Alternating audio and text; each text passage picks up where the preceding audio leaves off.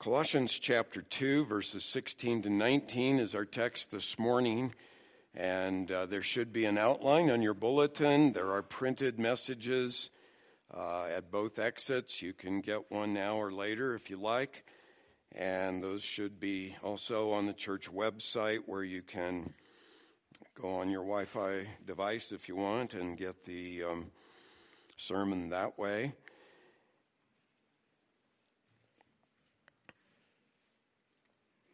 I'm going to be reading from the New American Standard Bible, verses 16 through 19. Paul says, "Therefore, no one is to act as your judge in regard to food or drink, or in respect to a festival or new moon or Sabbath day, things which are a mere shadow of what is to come, but the substance belongs to Christ. Let no one keep defrauding you of your prize by delighting in self-abasement and the worship of the angels, taking his stand on visions he's seen, inflated without cause by his fleshly mind, and not holding fast to the head, from whom the entire body, being supplied and held together by the joints and ligaments, grows with a growth which is from God." Christians have probably tolerated no sin more often than the sin of legalism. Some would probably be surprised to hear legalism labeled as a sin. Legalists are viewed as maybe being a little bit overzealous, perhaps super spiritual, but they aren't usually viewed as sinning, like an adulterer or thief or that kind of thing. And legalism seems to be trying to promote holiness in the church, and so it's tolerated. Yet the Apostle Paul consistently taught that legalism is an aggressive evil that must be strongly resisted by those who are saved by grace. As you probably know, most of his epistle to the Galatians was written against the legalists, the Judaizers. Many of his other books contain strong warnings about the sin of legalism. In 1 Timothy chapter 4, for example, Paul mentions certain men who forbid marriage and abstain from eating from certain foods as if it would make them spiritual. And Paul actually says they're promoting the doctrine of demons. And so he was very clear, legalism is not just a minor little problem, it is a serious sin. Now in our text, and actually all the way down through verse 23, but I had to break it into halves here, Paul tells his readers that they must strongly resist this legalistic approach of these false teachers. In our text we're covering this morning, verses 16 to 19, there are two commands that are somewhat parallel. In verse 16, he says, "Let no one act as your judge in regard to certain matters." And then in verse 18, "Let no one keep defrauding you of your prize," is the New American Standard translation. I think it could be better translated, "Let no one set themselves up as an umpire to pass judgment against you." And so the commands just reinforce one another, saying we have to strongly reject legalism as a way of Christian living. Now, when we come to a term like that, however, we need to define the term because all sorts of things pop up in different people's minds about what legalism is. Some would say, well, legalism is having any rules or commandments. In fact, a few times I've had people tell me that I was legalistic, and when I asked for clarification, they said, well, you teach obedience to the commands of Scripture. And I've said, yeah, so did Jesus. Obedience to the commands of Scripture is not legalism. The Bible is full of commandments that are for our good In fact, Jesus said, if you love him, you'll obey his commandments. And so legalism is not the presence of commandments. Then some would say, well, it's the presence of man-made rules or commandments. But again, think about it for a moment. There are many areas not specifically mentioned in the Bible where we need rules in order for us to function in a peaceable manner as a family or as a church. And so that's not legalism either. So what is it? Well, the heart of legalism is an attitude, and that attitude is taking pride in your obedience to certain standards and commands that you lay on everyone, and you judge those who don't keep those standards as you do. The legalist often thinks he's made acceptable to God either for salvation or else for sanctification, that by his performance he keeps these rules.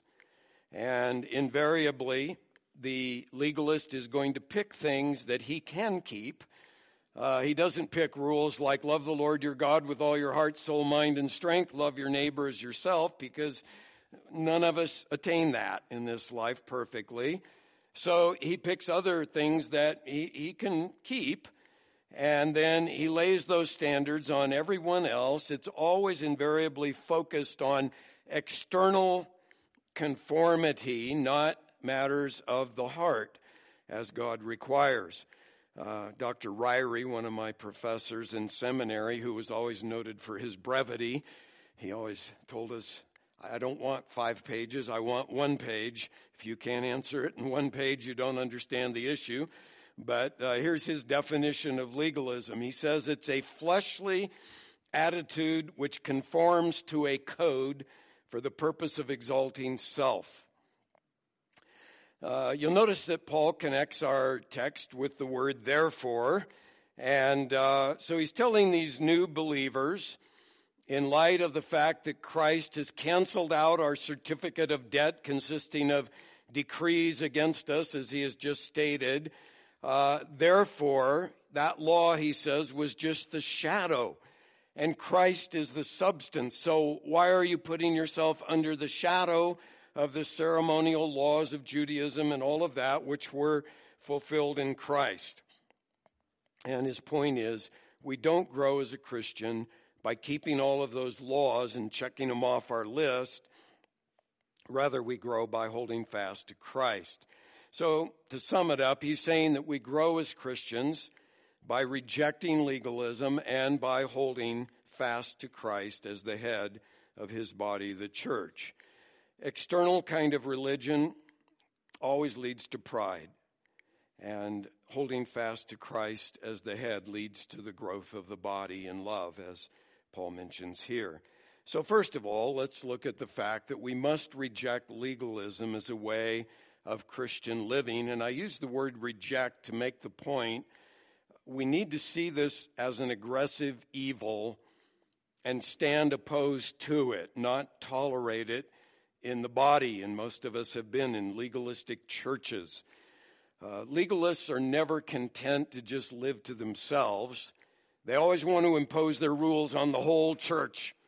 And they check off and judge everyone by their man-made standards and their system. And they try to bring everybody into submission to their way of living.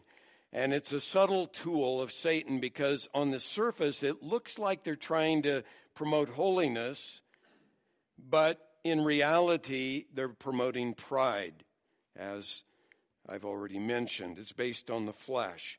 And it leads people away from trusting Christ and dealing with the heart to trusting self and emphasis on the outward. That's at the heart of it, and that destroys the church.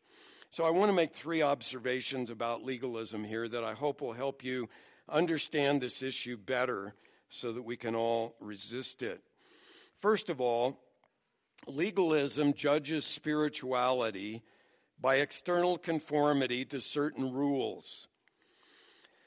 Verse 16 and verse 18 both emphasize these false teachers had set themselves up as judges. And anyone who doesn't follow their rules isn't spiritual. And their rules apparently included some of the Old Testament dietary regulations, which Jesus declared all foods clean, so those were fulfilled in him. They probably added to it, though, because there aren't very many Old Testament regulations about drink. And Paul mentions how they judge you in regard to food or drink. So maybe they took some of the Nazirite vow, which said you couldn't drink any wine, and added that to their list. We don't know for sure. And then he mentions festivals and new moons and Sabbath days.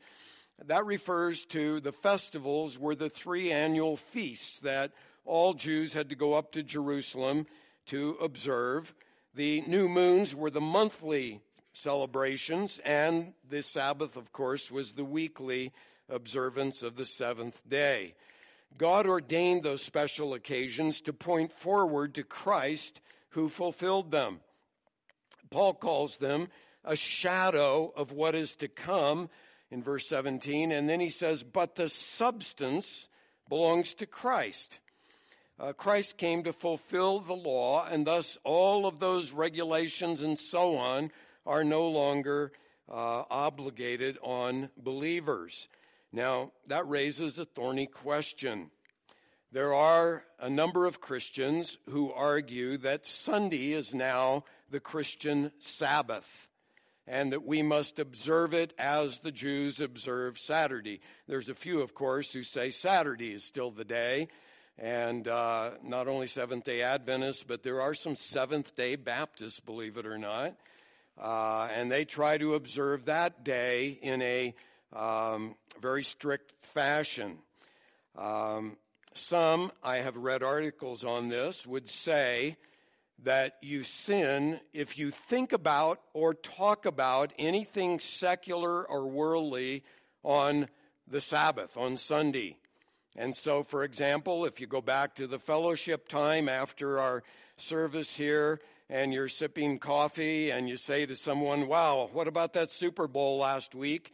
You have sinned by bringing up the subject, and even worse, you sinned if you actually watched that game last Sabbath day. That's a no-no. You don't do that sort of thing. You don't read the Sunday paper. You don't think about sports. And all of that is out of bounds for these people who believe in that. And they add other things. If you're driving home from church and you go by the market and realize, whoops, we're out of milk, and swing in there to pick up a gallon of milk, you sin. If you go out to dinner after church with a group of people, you sin because you're forcing others to work on the Sabbath, the restaurant personnel. And these books, and I've read them, they go on and on with prescribing what you can and cannot do on Sundays. Now, I would say if we're required to observe Sunday as a Christian Sabbath, then Paul was certainly confusing his Gentile audience by saying, don't let anyone judge you about these matters, and he doesn't clarify. Of course, Sunday is now the day. He just goes on. And when you look in the New Testament, there is a command that says we're not to forsake assembling ourselves together, Hebrews 10:25. You read the book of Acts, and it indicates that the early church gathered on the first day of the week for their worship time, for their assembly. Sunday in Revelation 1:10 is called the Lord's Day, which would indicate it's a special day for the Lord. Hebrews 4, I believe, teaches that we have achieved our Sabbath rest when we trust in Christ as our Savior, that He fulfilled that. And I would even say we can extrapolate a principle from the creation narrative, and I have a sermon on that if you want to read it sometime, but in Genesis 2, where God rested on the seventh day, I think there's a principle there that would show us that it is wise for us to take one day a week, stop doing our normal thing, and enjoy time off and time with the Lord's people. Beyond that, though, there are simply no direct Sabbath day commands, Sunday commands for us who are in Christ. But legalists like to take whatever the rule, extra biblical rule, and they can judge others by those rules, and they don't judge by how is your heart before the Lord, which the Bible emphasizes.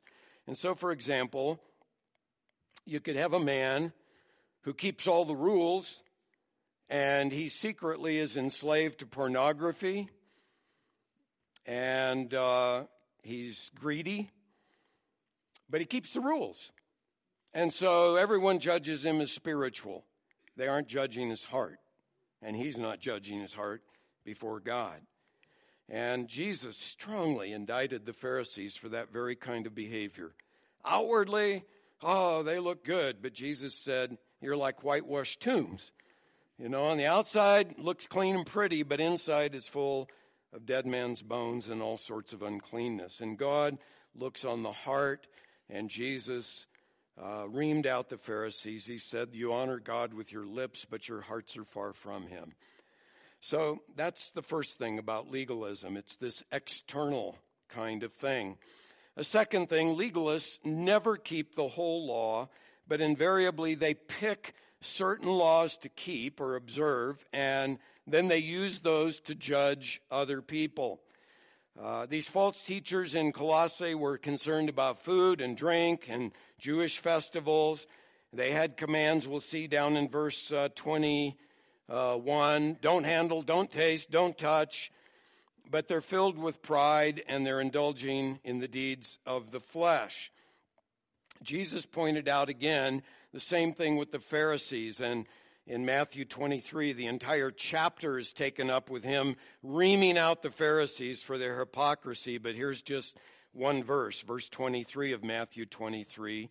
Woe to you, scribes and Pharisees, hypocrites. Jesus didn't beat around the bush, did he? For you tithe mint and dill and cumin, a type of spice, and have neglected the weightier provisions of the law, justice and mercy and faithfulness. But these are the things you should have done without neglecting the others. So, you know, they tithed their table spices and made sure everyone saw that they tithed their table spices so they could take pride in that. But here they weren't dealing with matters of the heart. I think in many churches, you've probably been in them, I have, legalists will judge people who smoke or drink wine. They'll judge people in our day now who have tattoos or that kind of thing, outward stuff that they can see. Some churches will judge women for wearing makeup. I went to a church once where the women didn't wear makeup, but they didn't shave their legs either, and they wore nylons, and it really looked gross. I mean, all that hair against the nylons. I remember I was just a boy, and I still remember that going. Whew. And when I was in seminary, they had assigned seats for us so that they could take attendance in chapel. And the guy that sat next to me after we got acquainted and became friends, he later confided and said, you know, I didn't think you were a Christian when I first met you. And I said, really, why not? And he said, you had a mustache. And the truth was, I would have had a full beard, but the seminary didn't allow it because I've always had trouble shaving with my skin being sensitive. But the seminary president told me personally that it would cost the seminary $50,000 in support if they allowed me to have a beard. And so they didn't do it, catering to the legalists. My dad went to a very well-known Bible institute. I won't name it, but there was a student. He was a senior there, about to graduate, and they were coming back from some function on the school bus. And he was in the back of the bus, and he had his arm around his fiancée, and some dear old legalistic saint driving behind the bus reported him to the president, who got up in chapel, kicked the student out of school, didn't allow him to graduate because he had put his arm around his fiancée on the back of the bus. So it's that kind of legalism, and invariably, legalists do not judge their own pride. They don't judge sins like gossip. They don't judge sins like racial prejudice, all sorts of things. And yet they put their standards on everyone else. They pick their certain laws that they can keep and then judge everyone else by those laws. And then thirdly, related to all of that, legalism always stems from and leads to pride. That's at the root of it. Notice verse 18. Let no one keep defrauding you of your prize by delighting in self-abasement and worship of the angels, taking a stand on visions he's seen, inflated without cause by his fleshly mind. Now, on the surface, you might say, well, that's not a hard verse.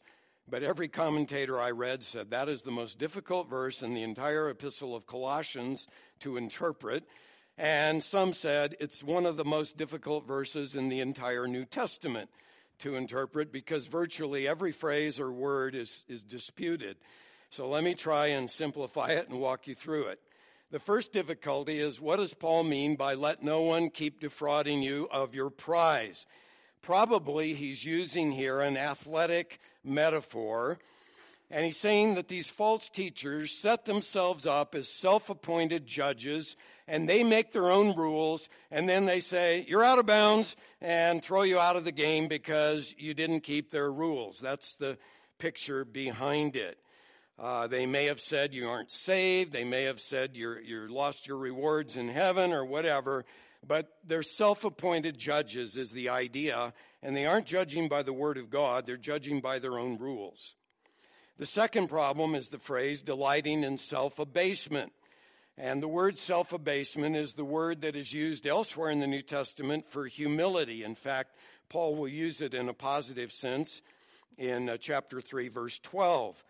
But here, I think Paul is being sarcastic, and what he is saying is that these false teachers take pride in their own humility.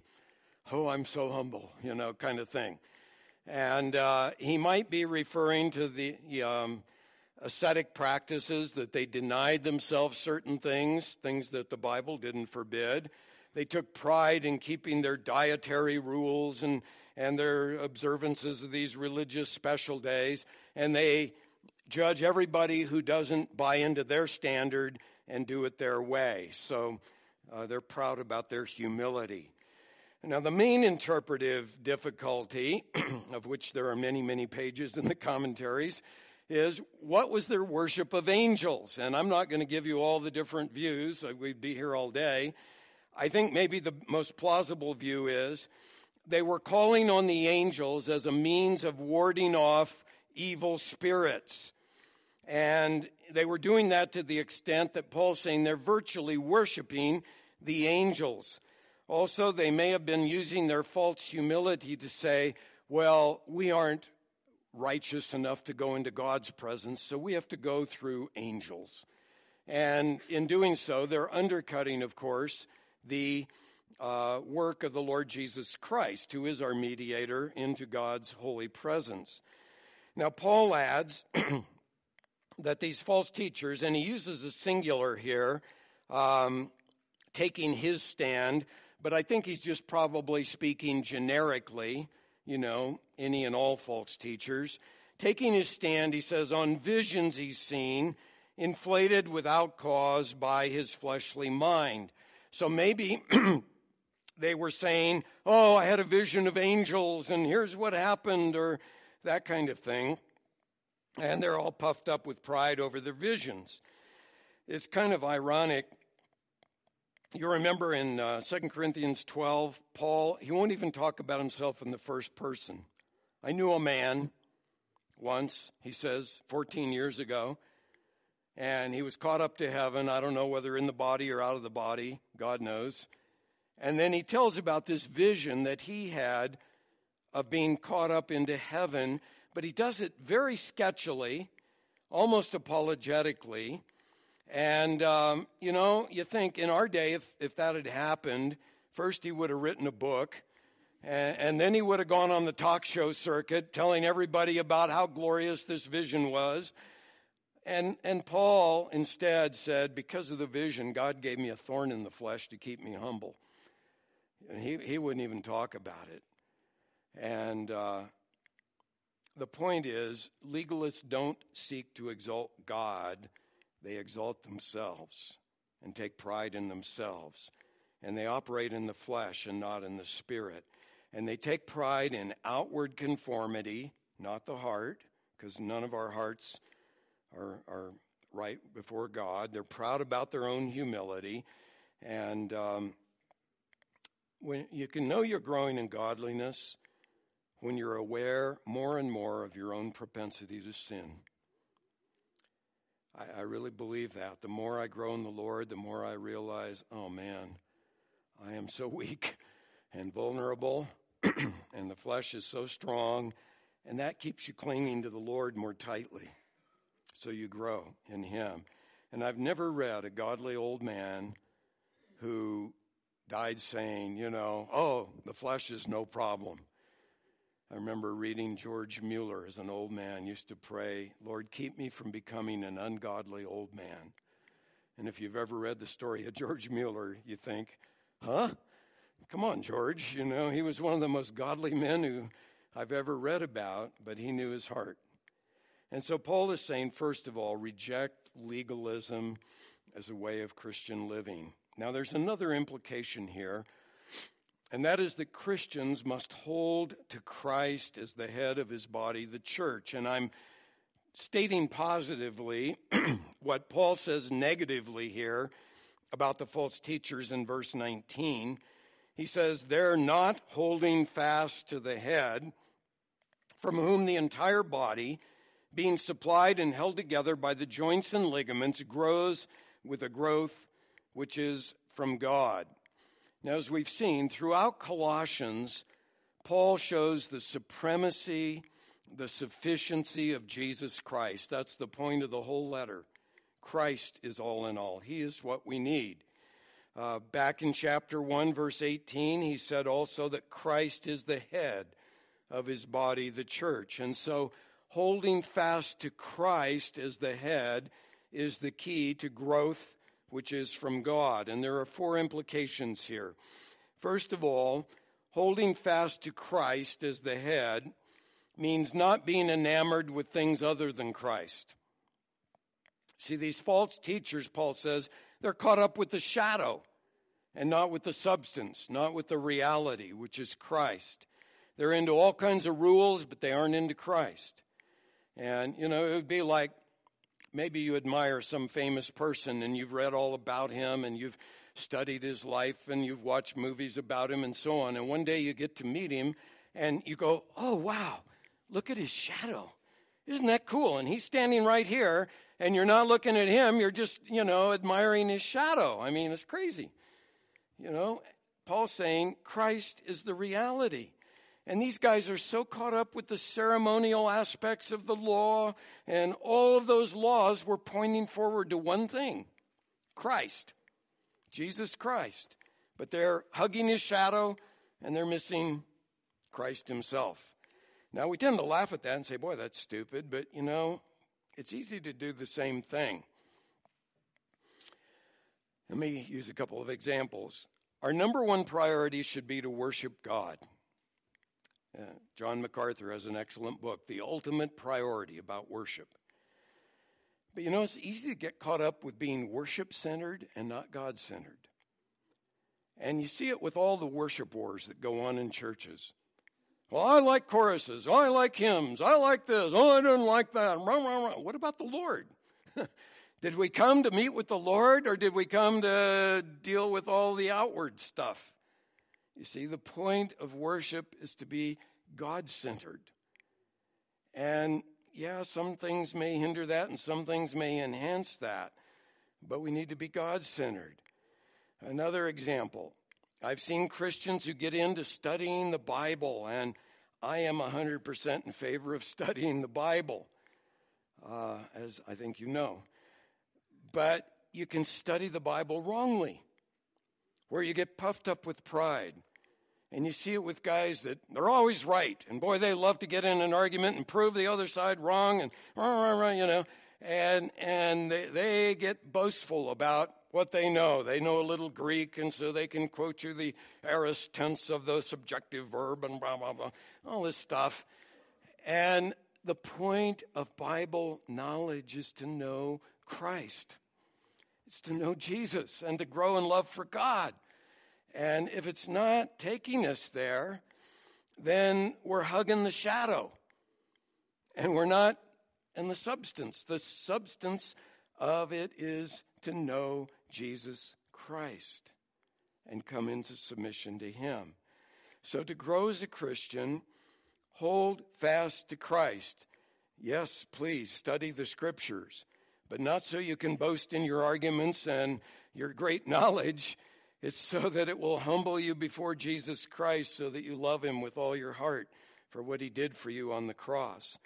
And the Bible isn't there so we can prove our theories on this and that, especially we get caught up with secondary doctrines and have arguments about prophecy and the spiritual gifts and all that stuff. And I do believe those are important things to study, but they're to lead us to Christ, to know him.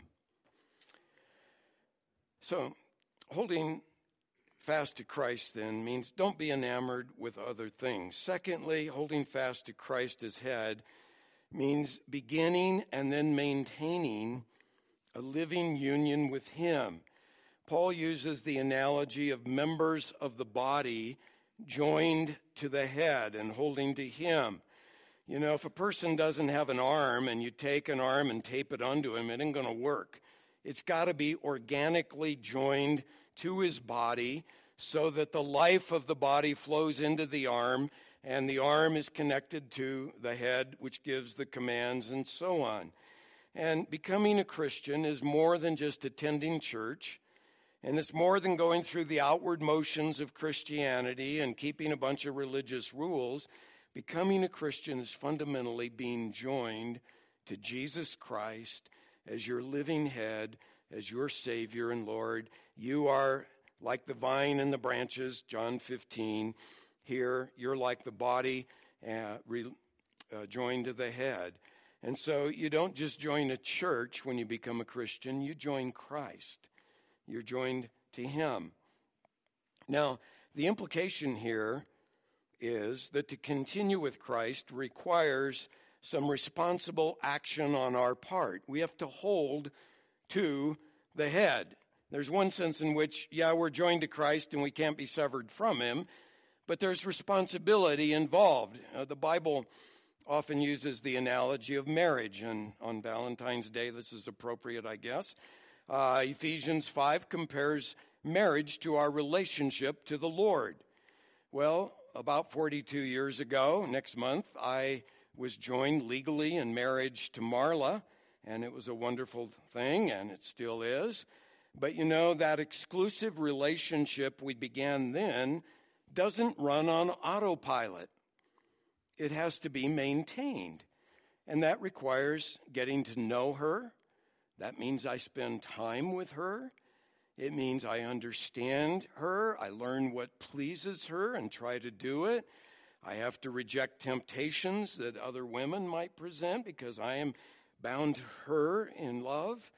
And so it's a process that requires effort and commitment on our part. And it's the same with the Lord. You become a Christian, you're joined to Christ, you're one flesh with him, so to speak. But then that has to grow. And it grows as you resist temptations to other things. It grows as you learn what pleases the Lord, and so on. A third thing, first, it means holding to Christ means not being enamored with other things. Secondly, it means beginning and then maintaining that relationship with Christ, living union with him. Thirdly, holding fast to Christ as head means submitting to him as Lord, and that's implied in the very idea of the head. The head, your brain, gives the commands and your body responds. And if your brain gives a command and your body doesn't respond, you got a problem there. It is to be responsive, the body is to be responsive to the head. and Jesus is the Lord of the church. And that means he gives the commands, the orders, and we are to respond. There's this crazy idea in the evangelical church, and I really think it is missing the heart of the gospel, that says, well, you can accept Jesus as your Savior now, but accepting him as Lord is kind of an optional thing for down the line. It's a good thing. But, you trust Christ now and you get your fire insurance policy from hell. And then you can kind of be a nominal, occasional Sunday Christian where if you're not doing anything better, you show up at church and you go through the motions as a Christian. And they try to assure you, well, that decision you made in Sunday school to accept Jesus into your heart or in camp or wherever, that gets you in the door. That's your fire insurance policy. And then hopefully you'll live for him, but if you don't, you'll still go to heaven. I think that's a damnable lie. You can receive Jesus, pray a prayer. It doesn't mean you're saved.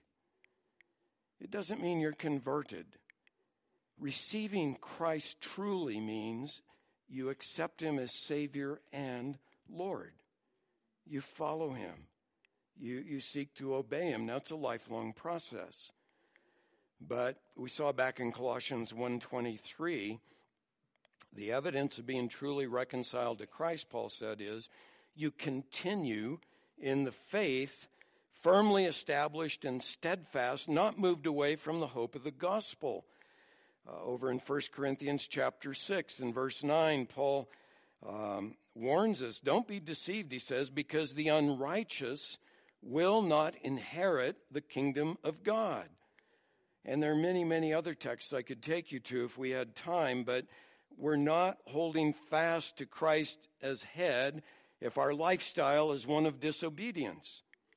It should be one of growing obedience to Christ as we walk with him.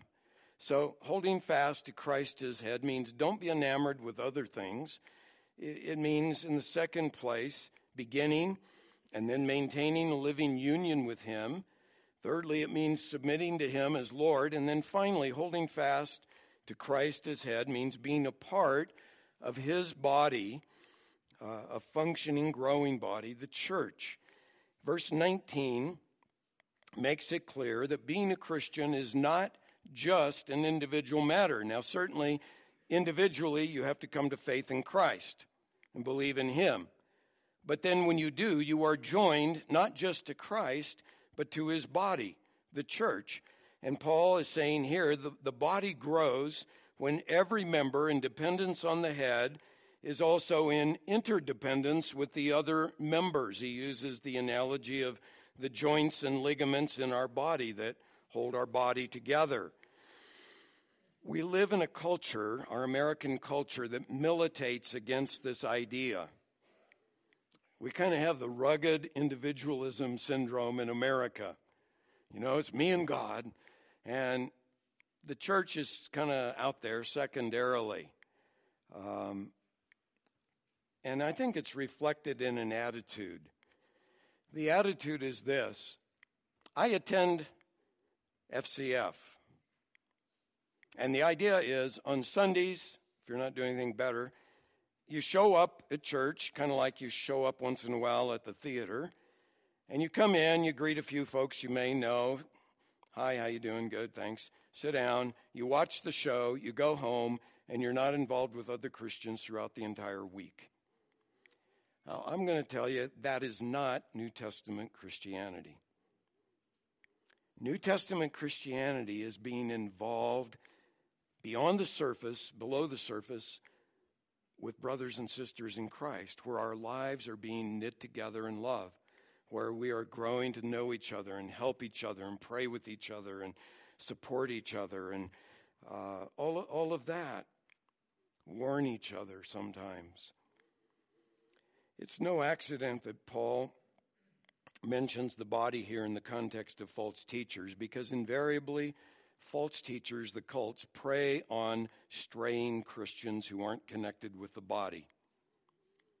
They're weak. They don't know any better. Along comes a group, and they offer love, and this person isn't experiencing a lot of love in the church, and they get sucked off into false doctrine. So to grow with a growth that is from God, we have to be committed to the body as well as to Christ, to growing together, to encouraging and strengthening one another. So Paul's message here is down with legalism, but up with Jesus Christ and up with his body, the church. If you sense you're not growing as a Christian, consider, are you rejecting legalism, or could you have slipped into it? It's kind of a default mode. If you aren't careful, you get into it. And perhaps you're not holding fast to Christ as the head of his body, the church. So let me just wrap it up with two concluding applications. First of all, don't mistake liberty for license. You know what I mean? Rejecting legalism doesn't mean, hey, just go out and live like the world. That's not the point. Sometimes I've read books by even well-known Christian authors that make it sound like if you reject legalism, you're into kind of a hang-loose, go-with-the-flow kind of lifestyle. The New Testament is clear that it is not freedom to sin. We are free not to sin as Christians. And it's not legalism to obey Jesus Christ. And the last time I checked, self-control is one of the fruits of the Spirit. And so there's nothing legalistic about saying no to sin and yes to holiness. That's godliness. The second application is don't replace reality with rules. Reality with rules. I have heard Christian leaders again try to get everybody to make a vow to read the Bible and pray for just 5 minutes a day. How many will vow to do that? Well, I am all for reading the Bible and praying every day, okay? I would encourage you to do that, but don't make a vow to do that. I just think that's the wrong approach to Christian living. And you know what happens? You can get legalistic about your quiet time. I read the Bible and prayed 7 times last week. Aren't I spiritual? That's not the point. Did you meet with Christ? Did you walk with Christ on the heart level? Did you love the Lord? Did you worship the Lord? You know, did you obey him? All of those things are what matter. And reading the Bible and prayer is a means to that. But if it becomes a means to boasting in, you know, man, I'm spiritual. I had my quiet time 7 times last week. You're off track. You're into legalism. And that's not the way to godliness. So I'm going to ask you to repeat after me. Reject legalism. Hold to Christ. Amen. That's it. That's what Paul's saying. Let's pray. Dear Lord, thank you for this portion of your word, very practical for all of us because we're all prone to boast in the flesh. I pray if anyone is here who has never embraced the living, loving Lord Jesus Christ who died on the cross so that sinners might have eternal life as your free gift, that they would come to him today and realize that being a Christian is not a matter of external keeping of rules, but of a heart that is reconciled to you through the death and resurrection of Jesus, who died for sinners. We thank you that your gift is free. I pray that each of us would individually judge our propensity to legalism, that we would reject it in this body, the church here, and that we would focus on loving you with all our heart and loving one another from the heart in order that Christ would be exalted in this church. I ask in Jesus' name, amen.